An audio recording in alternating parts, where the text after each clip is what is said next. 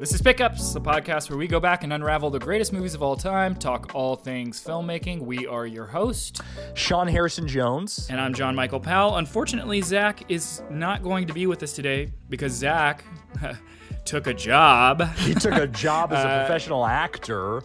He's off acting in some movie. What a deadbeat. What a D. Yeah, so we're here, we're holding up the ship, keeping it afloat while he's gone. Today we're going to be talking about Quiz Show. Yeah. The 1994 Robert Redford directed film. It stars a whole all-star list of amazing actors. Who isn't in it is the better question. Who isn't in it, but not the least of which are Ralph Fiennes, John Turturro. They kind of buoy the ship of Quiz Show, and it is a movie about the 1950s. If you couldn't tell, it's about quiz show games, and it deals with DC corruption and congressional hearings. It's a fun little one, but before we get to that, let's talk news, Sean. What's going on in the world of cinema? Martin Scorsese.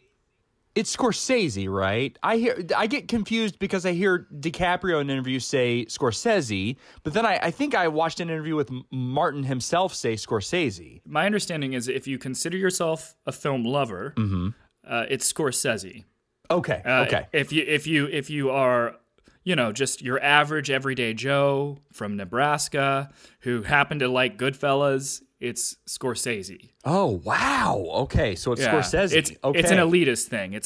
Wow. Thing, so. Okay, well, I want to join the elite ranks then. Okay, because so then you're Scorsese. I mean, I've got a deep cut Scorsese. Did it? Film is my favorite of his. The Aviator is my favorite Scorsese film. What? Yeah. The Aviator is your favorite Scorsese movie? Yeah. How is The Aviator your favorite Scorsese movie? It's so good. The way that he uses the color schemes from the classic films as it's taking place during that time, and then as the colors were changing in the films at that time, it changes as the film progresses. It's so brilliant. It's just I'm not that surprised. To me, The Aviator is kind of Scorsese's most. I don't say Scorsese, by the way. I say Scorsese, but God just for the shits it. and giggles. I'm not an elitist. I say Scorsese, but The Aviator to me is his most Spielbergian film. It is. Yeah, and you're a huge fan of Spielberg, so I'm not that surprised Guilty. that your favorite Scorsese movie. You got me. is Here The I am Aviator. trying to be like my hero JMP. I want to say Scorsese. I say Scorsese. Okay. It's tomato. He said, so he wrote an essay for Harper's Bazaar that was really about Fellini and his passion for Fellini, but he was comparing the way that Fellini is treated to the way that we have content. I'm going to put that in quotes, quote unquote content today. And the quote I wanted to say that is kind of the button of it was he said, or he wrote, "The art of cinema is being systematically devalued, sidelined, demeaned, and reduced to its lowest common denominator, content." He argued, as in the moniker that we all throw around these days. yes, When we talk about something, labeling it content is actually demeaning the art form. Is that right? Right. And he's saying it's now covering everything that has come before and everything that's coming after. So the quote goes on a little bit further. He says, "Content became a business term for all moving images. A David Lean movie, a cat video, a Super Bowl commercial, a superhero sequel, a series episode. It was linked, of course, not to the theatrical experience, but to home viewing on the streaming platforms that have come to overtake the movie-going experience, just as Amazon overtook physical stores." Now, I really want to hear what you think. Off the top, my condensed opinion is that I agree with it to a degree, and I disagree. I agree in that I don't think that he was primarily writing about a lot of other filmmakers that he has looked up to and tried to celebrate the work of through the foundation that he's run for a long time. Certain filmmakers and their works like them are kind of being forgotten and sidelined. And just, and maybe that's just the way that as time rolls along, that's what history does to you, as you get slowly forgotten. And I'm kind of bummed that they seem to be getting overshadowed by like the mass amount of content we have coming out. But at the same time, where I disagree is I think you have to adapt. You know, I mean, when talkies came out, I'm glad that they adapted then. I'm glad that we have sound film now. You know, I love silent films. I'm always going to, you know, admire Chaplin and Keaton and Harold Lloyd, but I have a preference for hearing my characters talk. We adapt, you know, they adapted back then. I think we have to adapt now, because a good point that I want to make, and I'm sure you'll agree with this, is right now I can get on my TV, on my Roku, or even on the internet, and I could find almost anything. And it's like, if we didn't have these streaming capabilities, there'd be so much work that you couldn't find, you know? And I think that that's a positive. Not to mention, you know, guys like me have the means to put my work out there in a way that maybe I couldn't, you know, 20 to 30 years ago. Definitely couldn't 20 to 30 years ago. So I don't know, man. I see, I don't mean to cop out, but I see both sides of it. Yeah, well, there's nothing wrong with seeing both sides of an argument. Yeah. And we are obviously still trying to figure out how to embrace and evolve alongside of streaming services. They have probably been the largest technological innovation for Hollywood since... Maybe color? Nothing, let's put it this way. Nothing has come along since the advent of the theatrical experience to change that. So this is the first thing that has come along in the history of cinema that has changed the way we distribute films, right?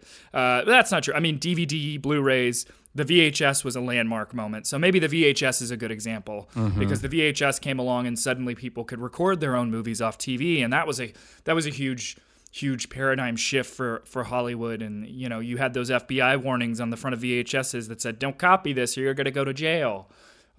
You know, so there are a few moments where you can look back in Hollywood's history, and I'm gonna emphasize history because I think it's an important thing to discuss here.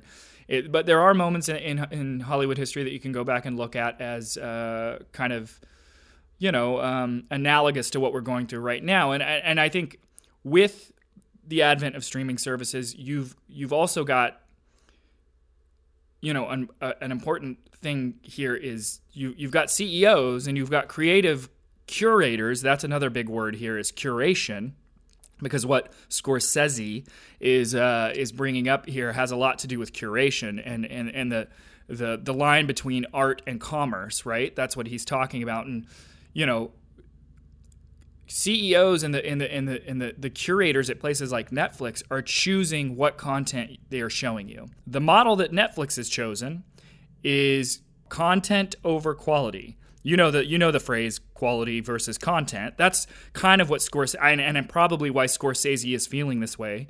Is feeling this way because he's looking back at the directors that inspired him. I mean, when you talk about Bergman, you talk about Fellini, we're talking about artists, right? People consider those filmmakers auteurs. They are some of the forerunners of the auteur system, right? And this really, what we're ignoring here in the bigger conversation is that we should say that streaming services did not evolve in a vacuum. The internet changed the world. And so the internet came along and changed everything. Suddenly, everybody had a mouse and they could click on their computer and connect to anyone online. And, you know, clicks became king. We live in a world where mouse clicks are king. That's why you've got clickbait headlines and you've got a media system that is revolved around minute, tiniest amount of attention, you know, from its viewers. So we used to rely on box office, right? Yeah. You needed so many people to go buy tickets to go see Jurassic Park on opening night. They spent, you know, $150 million on the movie. It's got to make X. There was an algorithm. It made perfect sense, right? We had a system. Not a perfect system, but we had a system. Now, ticket sales don't mean shit. Ticket sales, you know what matters? Subscriptions. Yeah. And do you subscribe to Netflix? When you subscribe to Netflix, are you subscribing to Ozark? No, you're not subscribing to Ozark. You're subscribing to Ozark. You're subscribing to Dear White People. You're subscribing to Emily in Paris. You're subscribing to everything. So the result of that is content is not, I should flip that. Quality is not as important as content because the more little thumbnails that Netflix can put on its home screen that look exciting and have different faces of actors, the more likely they're going to retain subscriptions. And that's their model. So now Scorsese's not wrong. He's right. And you made me think of another point that I always forget about, which is I think you're right. I think it is a double-edged sword. And where I always get sad is I think, and I think this is maybe a hot take, but I think because of the extraordinary amount of content that you're talking about, anybody and everybody can just put something out. I think it's kind of squandered the word talent. I think now everybody's talented. I think. Well, I want to go. I want to go back and point out, and this is maybe me because I said earlier I emphasized the word history, and I think look, Scorsese is a film historian. Yeah, the guy knows cinema backwards and forwards, and from my vantage point, which is certainly not the same as Scorsese's vantage point. I'm going to flip back and forth between Scorsese and Scorsese just to piss everybody off. Yeah, it's good. But me too. From my vantage point as a filmmaker, making, mid-ranged budget things and, certainly I'm not working at the level of Scorsese. But from my vantage point, I don't know that many executive level people, and I have a lot of friends who are at that executive level who know the history of cinema. No, fuck no. People like Scorsese they're historians, and it's very, very, very important. I think. I mean, I'm biased, and I think Scorsese would agree with me that it's really, really important to know your film history if you're going to make films. And the executives at Netflix who are choosing content, they don't give a shit about film history, and I'm not blaming them for that. That's the world we live in, and that's the model of the business we work in. I think I've certainly talked to older, friends of mine who've been in the industry for a long time, and I don't know when it happened.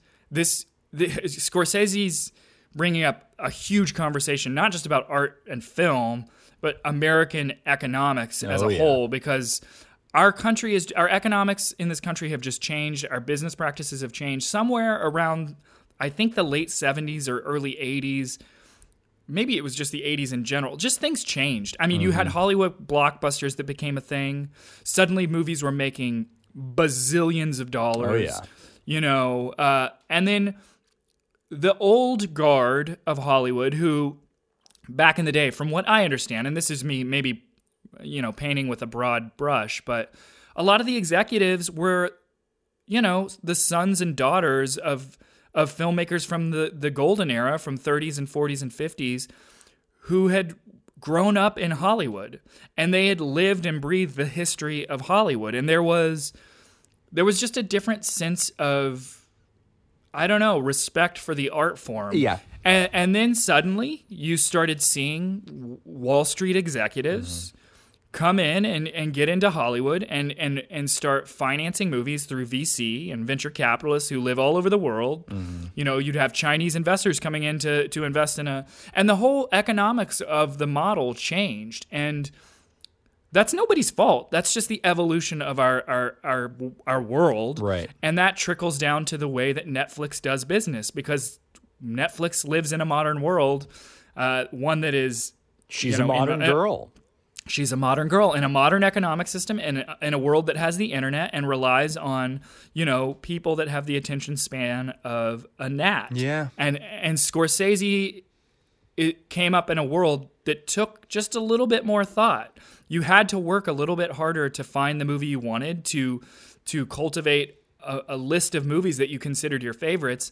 And I don't know. I feel I'm sounding like the old man now. I'm not, obviously not as old as Scorsese, but like I feel like research culture has changed. The way you research things have gone away, and now we click on Wikipedia and you read a headline and you go, oh, okay, yeah, sure. The Battle of the Bulge, yeah, I get it. It's the headline you read on the Wikipedia page, and then suddenly you understand the Battle of the Bulge.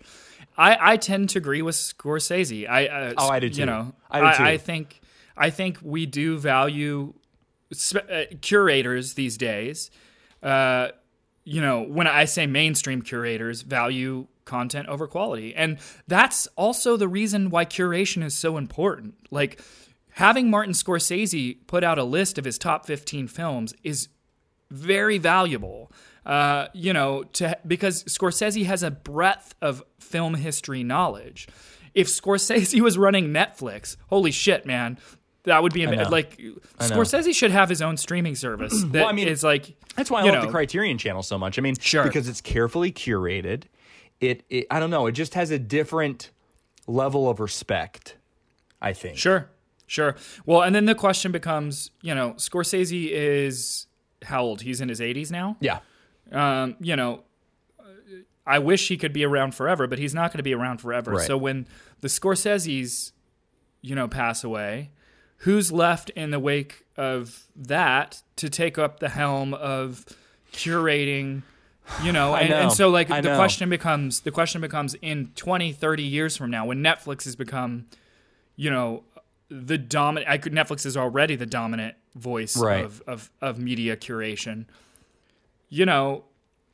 Is there going to be a world where the content just becomes so, I don't know, so click-driven and analytic-driven that it ceases to resemble anything that we would call, anything that our generation would recognize as art? God, you're telling me. I mean, now, there are people out there theorizing that what's really going to happen with movie theaters is Amazon will own some and they'll just show Amazon films, and Netflix will own some and they'll just, I have no idea. I mean, I do. Well, okay, good point. If you knew anything about your film history, which most filmmakers, I'm guessing, don't know a thing about film history, then you would know that this goes back to vertical integration and the conversation. And this just frustrates me, but this is vertical integration all over again. Yeah. And if you don't know what that is and you're a filmmaker, go look it up. And after you get done, after you finish reading about vertical integration, keep reading about film history. Have you read those theories? Did you see those? No, I've certainly heard those theories, and that's widely speculated that Amazon is in the market to buy theaters, and it's only a matter of time. I mean, we have these little tiny laws called antitrust laws that prevent monopolies, and corporations have become more and more powerful, and those laws have seemingly become less and less important, and I don't know what else to do with my life, so I'm just going to ride the wave, and I'm going to try to change with the times. And I got into this business wanting to make movies like Scorsese. Yeah. That's probably not going to happen for me. And movies are just going to be different. I was just about to say, I don't think that has to do with your insane talent, or I think it's just changed. I don't think there will be another Scorsese. You know what I mean? Like, I think to your point, I think the industry that you and I got into or wanted to get into to make films within, I don't think is gonna be the same ever again. Nope, I agree. I don't think so, and I think it's skate or die, bro. Yeah. Okay, that's enough bullshit from us. Let's just let's roll the conversation, right, Sean? About Quiz Show. Let's hit that Geritol good time. Hit that Geritol good times. And luckily, Zach was with us for this conversation. So I do miss him. Everybody out there listening, you'll get your Zach fix. You'll get your Zachy Ray back. Right now, this is our conversation about Quiz Show. And welcome back to another episode of Pickups, the podcast where three fools wax philosophical on movies you forgot about. This episode is brought to you by Geritol. Geritol, a substance that nobody knows what the hell it is, but at 99 cents a bottle, who can pass it up? Take it away, fellas. Quiz Show chronicles the true life scandal of the 1950s trivia show 21, where the show was found to be rigging the outcome of all their contests. This is a true story. Specifically, the film follows the rise and the fall of popular contestant Charles Van Doren, played by Ralph Fiennes, after the fixed loss of Herb Stempel, who's played by John Turturro, and then leads to a subsequent congressional hearing and an investigation into the network's involvement into the rigging of this show, and that's essentially the drama of the movie. This is the most Hollywood movie we've watched. Oh, and, yeah. I mean, Hollywood Pictures Presents. It was That's right. distributed by fucking Hollywood Pictures. That's right. It's a good point. And for those that don't know, it was directed by the very talented Sundance Kid. Robert Redford. And this was his probably it was his fourth or fifth movie, right? That he had directed at the time. Because he directed. Yeah, Ordinary People was the Ordinary first. People for sure. That's a standout. What else? He did the Brad Pitt one. That River Runs Through River It. Runs Through It. River That's Runs right. Through It, which is terrible. Is River Runs Through It terrible? I don't remember it. I mean, I remember seeing it. I saw it a couple years ago, and I had tons of problems with it. Point being, Robert Redford is not, at this point when he's made Quiz Show, he is a veteran director. Not just the pretty boy actor that everybody knows as the Sundance Kid. So he knows what he's doing at this point. I think his approach to the movie is very 1950s, down to the camera work, sure down does. to the blocking, the rhythm of the movie. It just felt It's like a textbook. I'm kind of sensing you guys really didn't like it. I'm kind of curious. But no. It felt like a very comfortable film. Yeah. It felt like a very controlled, a very mannered. You know, I would say this movie doesn't have too many edges to it. Yeah. Who wrote it? Paul Atancio.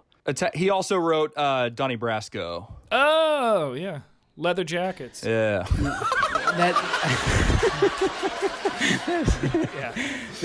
Donnie Brasco, and this is my exact same problem, which I guess is what I'm saying. Like when you're saying there's no edges on this film, it's the text. The screenplay is like a perfect fucking screenplay in like what it's supposed to do. It's definitely hitting the marks. I mean, it is hitting. Right. Although I'll give the writing credit, and Sean's making a face too, so I can tell he's got something to say on this.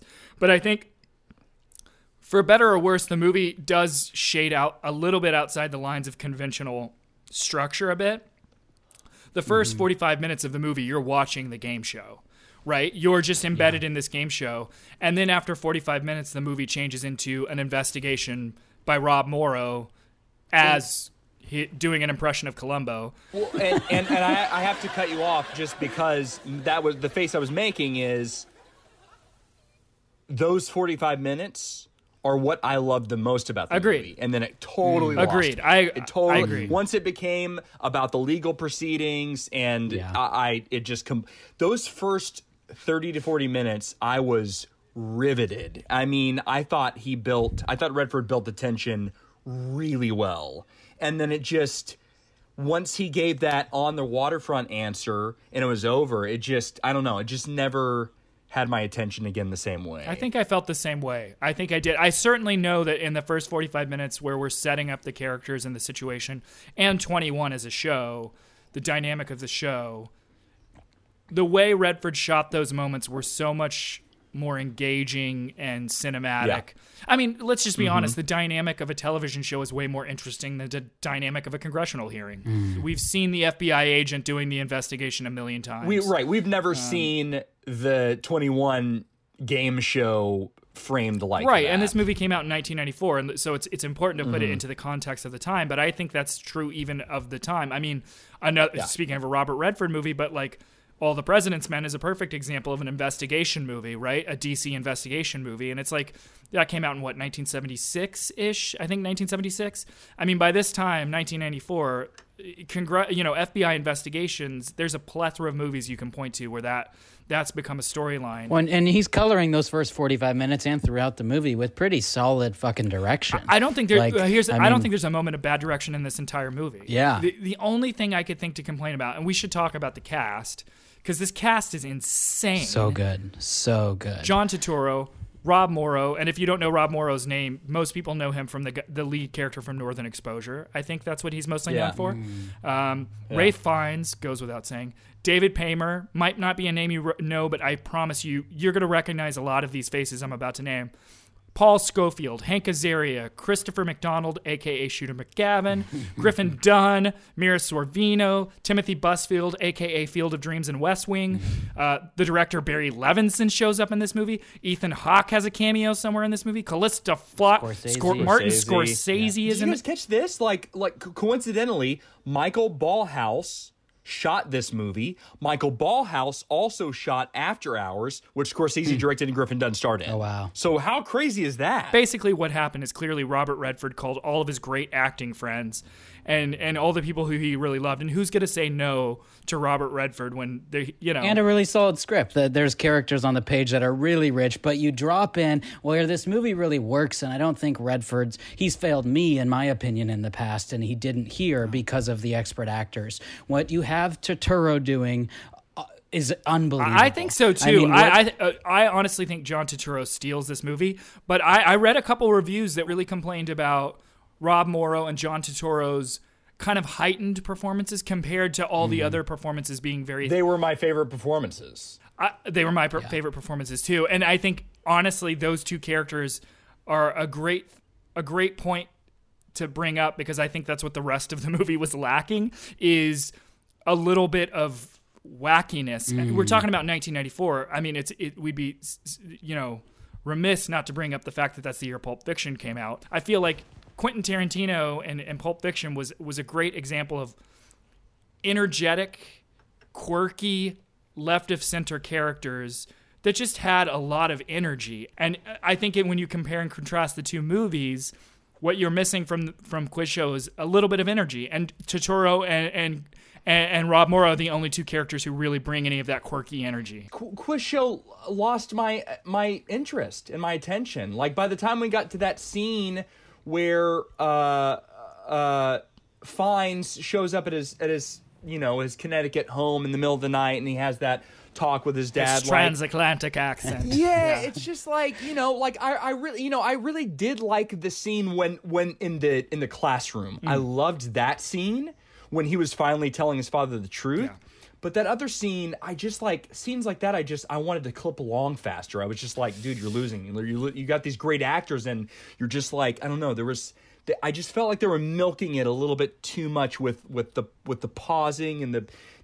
Did you feel that way? I 100% did feel that way, and I found myself questioning if that was a result of me being a film watcher in 2020. And we've had cinema's changed since 1994. It's somewhere in the middle of this movie I was like, what would it be like if the Safdie brothers directed this movie? Yeah. It just, a movie like this wouldn't stand up today, if it was released. And by the way, the movie didn't make a ton of money when it came out in 1994. It didn't do well with audiences. And I think it did great with critics. Critics loved this movie. It did very well. But audiences did not go to see this movie. It did not make money. There was nothing really electric about this movie that would make somebody go tell their friend to go watch this movie. Yeah, and I think that the only reason why Turturro stuck out to me was what you said, was there was a little bit because their voices, their voice choices. And it's like, when you can pull that off, somebody complete, when you've disappeared into another human being and you actually pull it off and it's convincing. That guy has done such a good job for himself in the body he exists in. That's my point. It's like, Turturro's probably one of the best fucking living actors. Absolutely. But he's pinched into a corner because of the way he looks. And so we're going to paint him in all of these, characters that he had. But the guy's a fucking genius. Yeah, he really is. I think it's kind of a punk rock. I think it's kind of punk rock of Redford, to take on the entertainment business, right? That's what this movie is doing. It's taking on the entertainment business. I mean, for those that don't know, this is a movie about truth. It's very, very relevant today. It's a movie about about how we put our faith in institutions, and that faith being shattered. I mean, this takes place in 1969, so a lot of that is happening. You're talking about Nixon, Vietnam. This is a very catalytic kind of time in American history where the American viewer of television puts its faith in TV and believes in TV. And this is a movie about shattering that faith and finding out that the institution, in this case, NBC, is completely fabricating this entire show and lying to the audience. What this movie does that most movies do not do in Hollywood is it talks about racism in a type of racism in America that rarely gets talked about. Most of the times in Hollywood movies, the racism that is talked about is obviously black and white. Right? Because that's our history. But not anti-Semitism. You rarely see a movie that talks about the subtle racism we have against Jewish people in this country. Yeah. And I think it's really interesting that Turturro, and it's part of the reason it works so well, Turturro is so fucking good in that role. He's at home in his little apartment. Van Doren's living in Connecticut, playing tennis in his backyard. You see the social class differences. And, in the end, there's this big congressional hearing, and Van Doren, this is going to be a little bit of a spoiler alert, so close your ears, but, Van Doren comes clean that he's cheated. And, the whole movie, Turturro's been screaming from the rafters that he's been cheating. That it's all he can do everywhere he goes. Nobody wants to listen to him. The second the white guy with blonde hair and blue eyes says he was cheating, everybody commends him. Everybody says, "Oh, thank you. You're such a brave person." You just don't see Hollywood tackle anti-Semitism this way. It's either a Holocaust movie or, a Schindler List. School Ties. Totally. But you don't see Hollywood deal with subtle anti-Semitism, which does exist in our society. I also thought it was great for tackling these huge topics in such a very, magnifying glass way.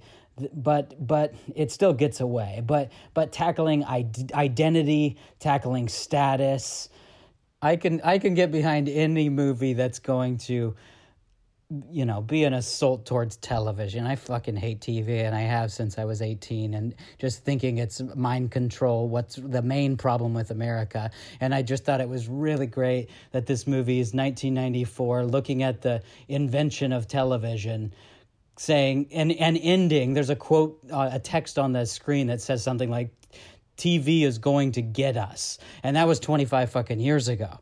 It's certainly clear that they are out to get you in Quiz Show. I mean, they're reaching through the television and using you to sell Geritol and to Give me some of that Geritol. Give me some of that sweet Geritol. What damn. the fuck is Geritol? What is Geritol? No fucking clue. I kept thinking they never even. The whole TV show is like sponsored by Geritol, and you're like, is it a toothpaste, cough syrup? Is it a ball cream? It's just John Michael. I kept thinking about this all day. I would describe Redford, and I hope he doesn't want to kick me in the balls if he ever hears this. I'm sorry, Robert. You once described Alexander Payne's work as geriatric, and I felt that way when I was in the movie theater watching The Horse Whisperer for the first time, and I think Redford's work is a little geriatric. Can I tell you something? Yes, please. I was about 20, maybe 30, 40. Once we got into the Rob Morrow second half of the movie, a couple times I went, "Redford, you're doing the Alexander Payne, buddy. You're starting to get a little geriatric." I thought about You're starting to get a little geriatric for me. You're getting geriatric. Well, dude. go watch A River Runs Through It, and you're going to be asleep within 15. Horse Whisperer 2 is just... So maybe it's a Robert... Sorry, maybe, no offense. I think Robert Redford's aesthetic, and, it's been years since I've seen those movies, but I think his aesthetic is just very... and I don't mean this as a slight. It feels like he's making movies of his childhood from the 50s and from the 60s, and they just feel very conventional. But this one, with that said, I kept going like, this is a textbook for sequencing. This is a textbook for like directing and cutting. Like nothing, there wasn't really a false move, and there was some pretty elaborate stuff going on that that's pretty impressive. This movie is a great conversation about a lot of really important things, and Redford's shining a light on, especially in 1994 at the time, like things that most people hadn't shown a light on. You're talking about like the role that entertainment purveyors play in day-to-day American lives. You're talking about socioeconomic things that are going on in entertainment. You're talking about, race politics in a way. There's a lot going on in this movie that is very important, and that I think that's why I said it's kind of punk rock of Robert Redford. At the time, this is kind of a punk rock type of choice to make for Robert Redford, to make a movie basically shitting on his own bread maker. You know what I mean? I mean, when I say bread, I mean the entertainment system as a whole. And I think it's his biggest success too. Of the films I've seen of his, it's his best. Yeah. Yeah, I would agree with that. I mean, it's been a long time since I've seen Ordinary People, but in spite of what I've been saying, I think it's a good film.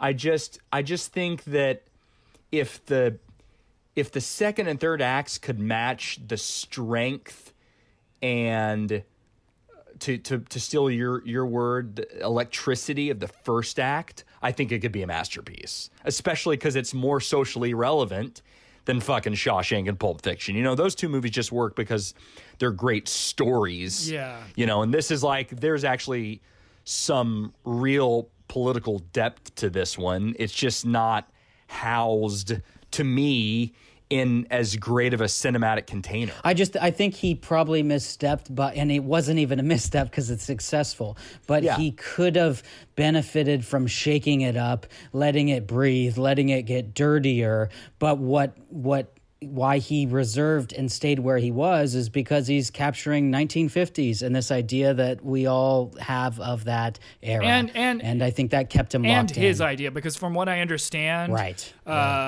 Redford was living in New York when this was going on in real life. So this was he was watching the 21 when he was a kid. So he had a very sentimental reason to make this movie. And I'm sure that's why he was drawn to it and why he felt compelled to want to tell this story. I just don't think it's a great story. I think it's a good story. I don't think it's a great story. I think beyond the moral complexity of these two characters, Ray Fiennes' character and John Turturro, having to sell their souls to the proverbial devil, right? I don't know that there's much else going on here, as far as story goes. So, and sometimes when you're a director and you're a writer, you have to choose. I get why he chose to make this movie, and you are ultimately tied to the story you're telling. And, when you compare it to Shawshank Redemption, or you compare it to Pulp Fiction, totally different movies, totally different stories, totally different aesthetics. But, I mean... And we shouldn't. It's just because that was such a special year in American cinema history. It was a very special... I mean, look, here... I think important to point out, or I do want to point out, Quiz Show was nominated for 4 Academy Awards. That's really good. 4 Academy Awards is a lot. It was nominated for Best Picture. Okay, that's pretty good. Best Director, Robert Redford was nominated for Best Director. Best Actor in a Supporting Role for Paul Scofield, who plays the father of Ray Fiennes' character in this movie, who... Oh, no shit! Yeah, really. Paul Scofield was nominated for Best Supporting Actor, and I mean, if you know Scofield, he's like an English actor from the 50s. He was. Wait a minute, he was nominated and Turturro wasn't. Turturro was not. Whoa! I'll get there. There's what the fuck? I'll get there because there's more. It was also nominated for Best Adapted Screenplay. Okay, so it was nominated for a Best Movie, Best Director, Best Acting, and Best Screenplay, and it didn't win any of them. That year, this was 1995. February 1995. Forrest Gump wins Best Picture. I think that's a joke. I think it's a joke. I don't agree with that. I think if you went back in history right now, we would all agree that Pulp Fiction was the best movie of that year. Shawshank for me. I think Pulp Fiction is underneath. I think those are debatable, but I think we all agree that Pulp Fiction and Shawshank are a better movie than Forrest Gump, right? Way better. I think we have to acknowledge that this is the Academy that still says Green Book is a good movie. It's like we fuck this status. Best Director goes to Robert Zemeckis for Forrest Gump, which I also think is a joke. I think out of all those, you can give Darabont a nod for. I'm not a fanboy. I'm not just a fanboy of Pulp Fiction, but I think Tarantino was the most that movie and his direction is iconic now. And No, I it think is. It is. I would say Shawshank is picture and Tarantino should be. I could go with that. Again, Martin Scorsese is one of the best directors ever. It took him. I don't even know if he has one yet. You know, this is a rigged system that is based on bad movies. No, absolutely. Absolutely. That's true.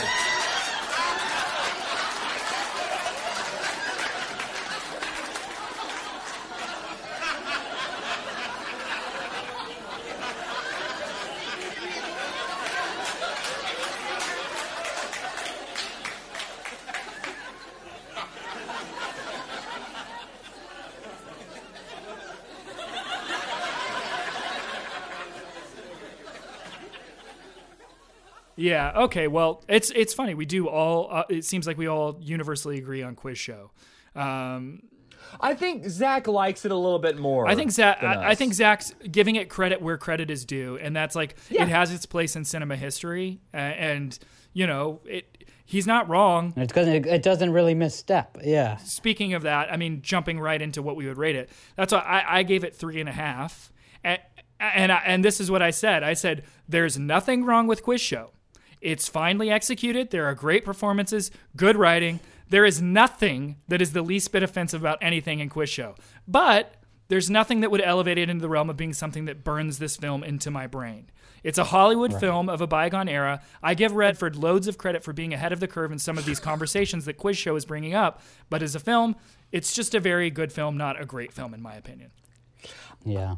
I'm gonna give it to you. I gave it a 3, but because I agree, let's just give it 3.5. Okay, so we're all giving it 3.5. I'll give it the half. Yeah, I'll give it the half. We've swayed. I think the thing that does burn itself into our brains, or it did for me, and I think it does for us as a group, is the performances. The one takeaway I will remember is Turturro, and Fiennes, and everybody across the board really shining as expert actors. These performances are good. Yeah, and I think that's what I'll take away, and I think something that you could shine a light on and say, hey, if you're a filmmaker and you want to watch this movie, like, there's a really, really interesting thing going on here, but with the style of performances between Turturro and Fiennes, and you've got these two very different stylistic types of performances, and if you're a filmmaker, it's a good movie to see how you can have a yin and yang thing going on with your two leads, and it can be utterly compelling because both of them are utterly compelling in every scene. Yeah. Yeah. I mean, like I said, if the first 40 minutes had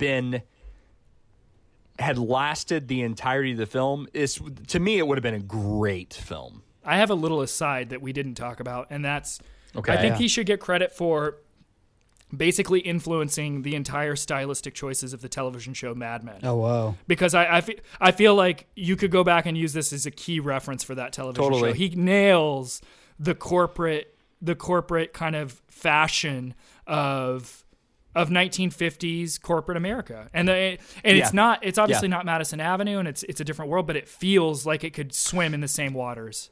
You know what? I'll give it credit for something real quick. Going off of that, the usually period pieces, sometimes it can be a little bit off, a little bit cheap. I thought this was impeccable. I thought that the production design, production was amazing. Production was amazing. Yeah, it was. Yeah, the cinephile in me and the snob in me slightly wished the movie was black and white.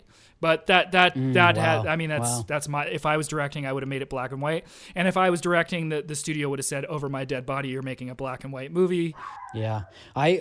You guys were just adding to, and Chloe's barking in the background, but like Sean, you were talking about the photography feeling like such a throwback, and this isn't done anymore. I remember like watching it going, I want to make something that looks like this, that feels like this, that has this much like life in it. For however like locked off and controlled it was, there was something really fucking beautiful about it.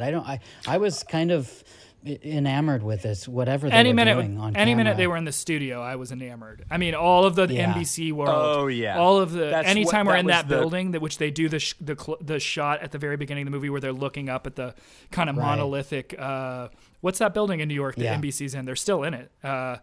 Rockefeller. They zoom up the Rockefeller building. anytime you're in that building, I'm in it, man. Everything about that world is interesting to me. Now it had Magnolia vibes For too. sure, 4 years for prior. sure. Yeah.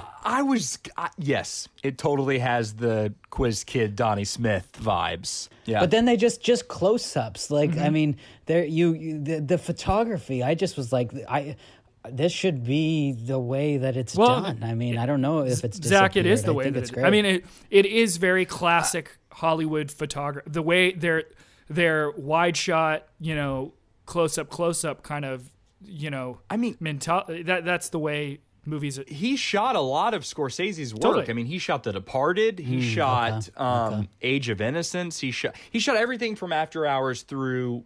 I mean, maybe not everything, but most of Gangs of New Scorsese's York? films. Yep. Yeah, he shot Gangs of New York. Oh, wow.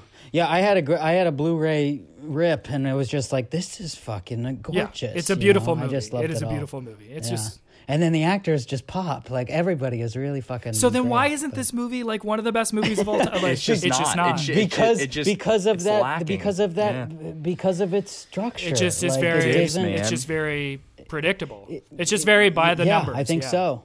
Right, and he wouldn't shake it up, and I think you'd have to really rip up the text a little to Yeah. kind of go off left and right. Yeah, you and could have get- done something really interesting where you dive into where these characters came from, Van Doren and what's Totoro's character's name? It's Herb with the H, Stemple. yeah. If you did something non-linear that really went into their backstories, and the whole movie took place in NBC, and that was the spine of the movie, it would be way more interesting. I was just thinking that is that it keeps cutting back and forth between that game show where Herb gives it up. That would be great. And That would be great. That would have been better. That would be great. And then at the end of the movie, if you could find a way to pay off that moment where it's just emotionally huge. It's just, why did these characters get to this place where they were ready to sell their soul? And why did it matter? I mean, you get moments where Totoro's in a bad bind financially. He talks about sending his money off to a bookie, but I would be interesting to see those moments. Like to see to dive into that world more. Because we get to see him with his wife when he's getting ready to go to the show, and she's like putting his pants out, and he says like, what did you just sit on the pants, like, instead of ironing them or something? It's so funny. That guy's so so funny. good. But yeah, I think what we're saying is if you get rid of the which is no indictment of Rob Morrow, but if you get rid of his character and the whole FBI investigation, it becomes a lot less stale. Yeah. It becomes a lot more character driven. Yeah, Yep. And I he agree. did a great job bringing that stuff to life, but it's what it was. Yeah. rotten. Yeah. Rotten in Denmark. Okay.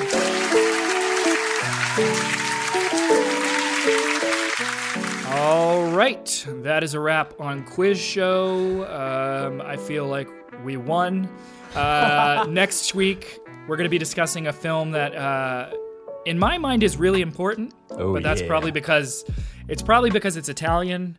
It has the word cinema in it, and the title ends with paradise. If you haven't figured it out right now, we're going to be discussing Cinema Paradiso. Woohoo! So tune in next week for that. I actually, this is one of those films that I've always wanted to watch and that I know nothing about, and I'm really excited to kind of go in blindly. But the title is such a big. I've known about the title for years. Yeah. It almost feels like a mythical kind of movie. It does. You're right. Yeah, Cinema Paradiso. Before we go, do you have any recommendations? I've got stuff. Give me something. I've got stuff. Give me something. Well, I checked out Malcolm and Marie. Okay. Which we discussed last week ad nauseum, and I think it's worth people checking out. Good. I if nothing else, for the conversation of it all. The other thing that I wanted to recommend, and this is a very tiny thing, but Daft Punk broke up. Daft Punk is no longer a band, and I don't know how most people feel about Daft Punk, but I have a very fond place in my heart for Daft Punk. Oh yeah, I've adored them for years. Yeah, I thought they wrote some really great music. Well, they made a short film to announce the end of their band. It's called Epilogue, and I think it's worth watching if you're a Daft Punk fan. Go out there and check that out. It's Such a badass cool. way to call it quits. I mean, it's such an explosive way to end your career. Mm-hmm. That's all I'm going to say. We'll be back next week. Until then, you can follow us on Twitter. We are at PickupsPod. You can visit us at our Letterboxd. Again, that's Letterbox, no E, and then a D. That's Letterboxd. You can find us there. We're at Pickups Podcast, all one word. Or you can email us at pickupspodcast@gmail.com. Sean, where can they find you on the internet, on the webs? At good old vimeo.com/Sean Harrison Jones. I just dropped a new monologue last night. Please let there be another viewer besides my girlfriend on my page. Please, God. Vimeo.com/Sean Harrison Jones. And I'll watch it. Okay, that means the world to me. There's snippets of a brilliant film by Mr. John Michael Powell on there as well. Oh, wow. Brilliant and My Name, I don't know, belong anywhere in the same category. I think so. You can find me at Instagram. I'm at JohnMichael_Powell. On Twitter, you can find me at JM_Powell. And Zach actor. I don't know. Find him through us. You can find him there. Yeah. But that's it for this week. We will pick it up next week. That's all she wrote. Bye, Sean. Bye. Geritol, a substance that nobody knows what the hell it is, but at 99 cents a bottle, who can pass it up? Who can pass it up?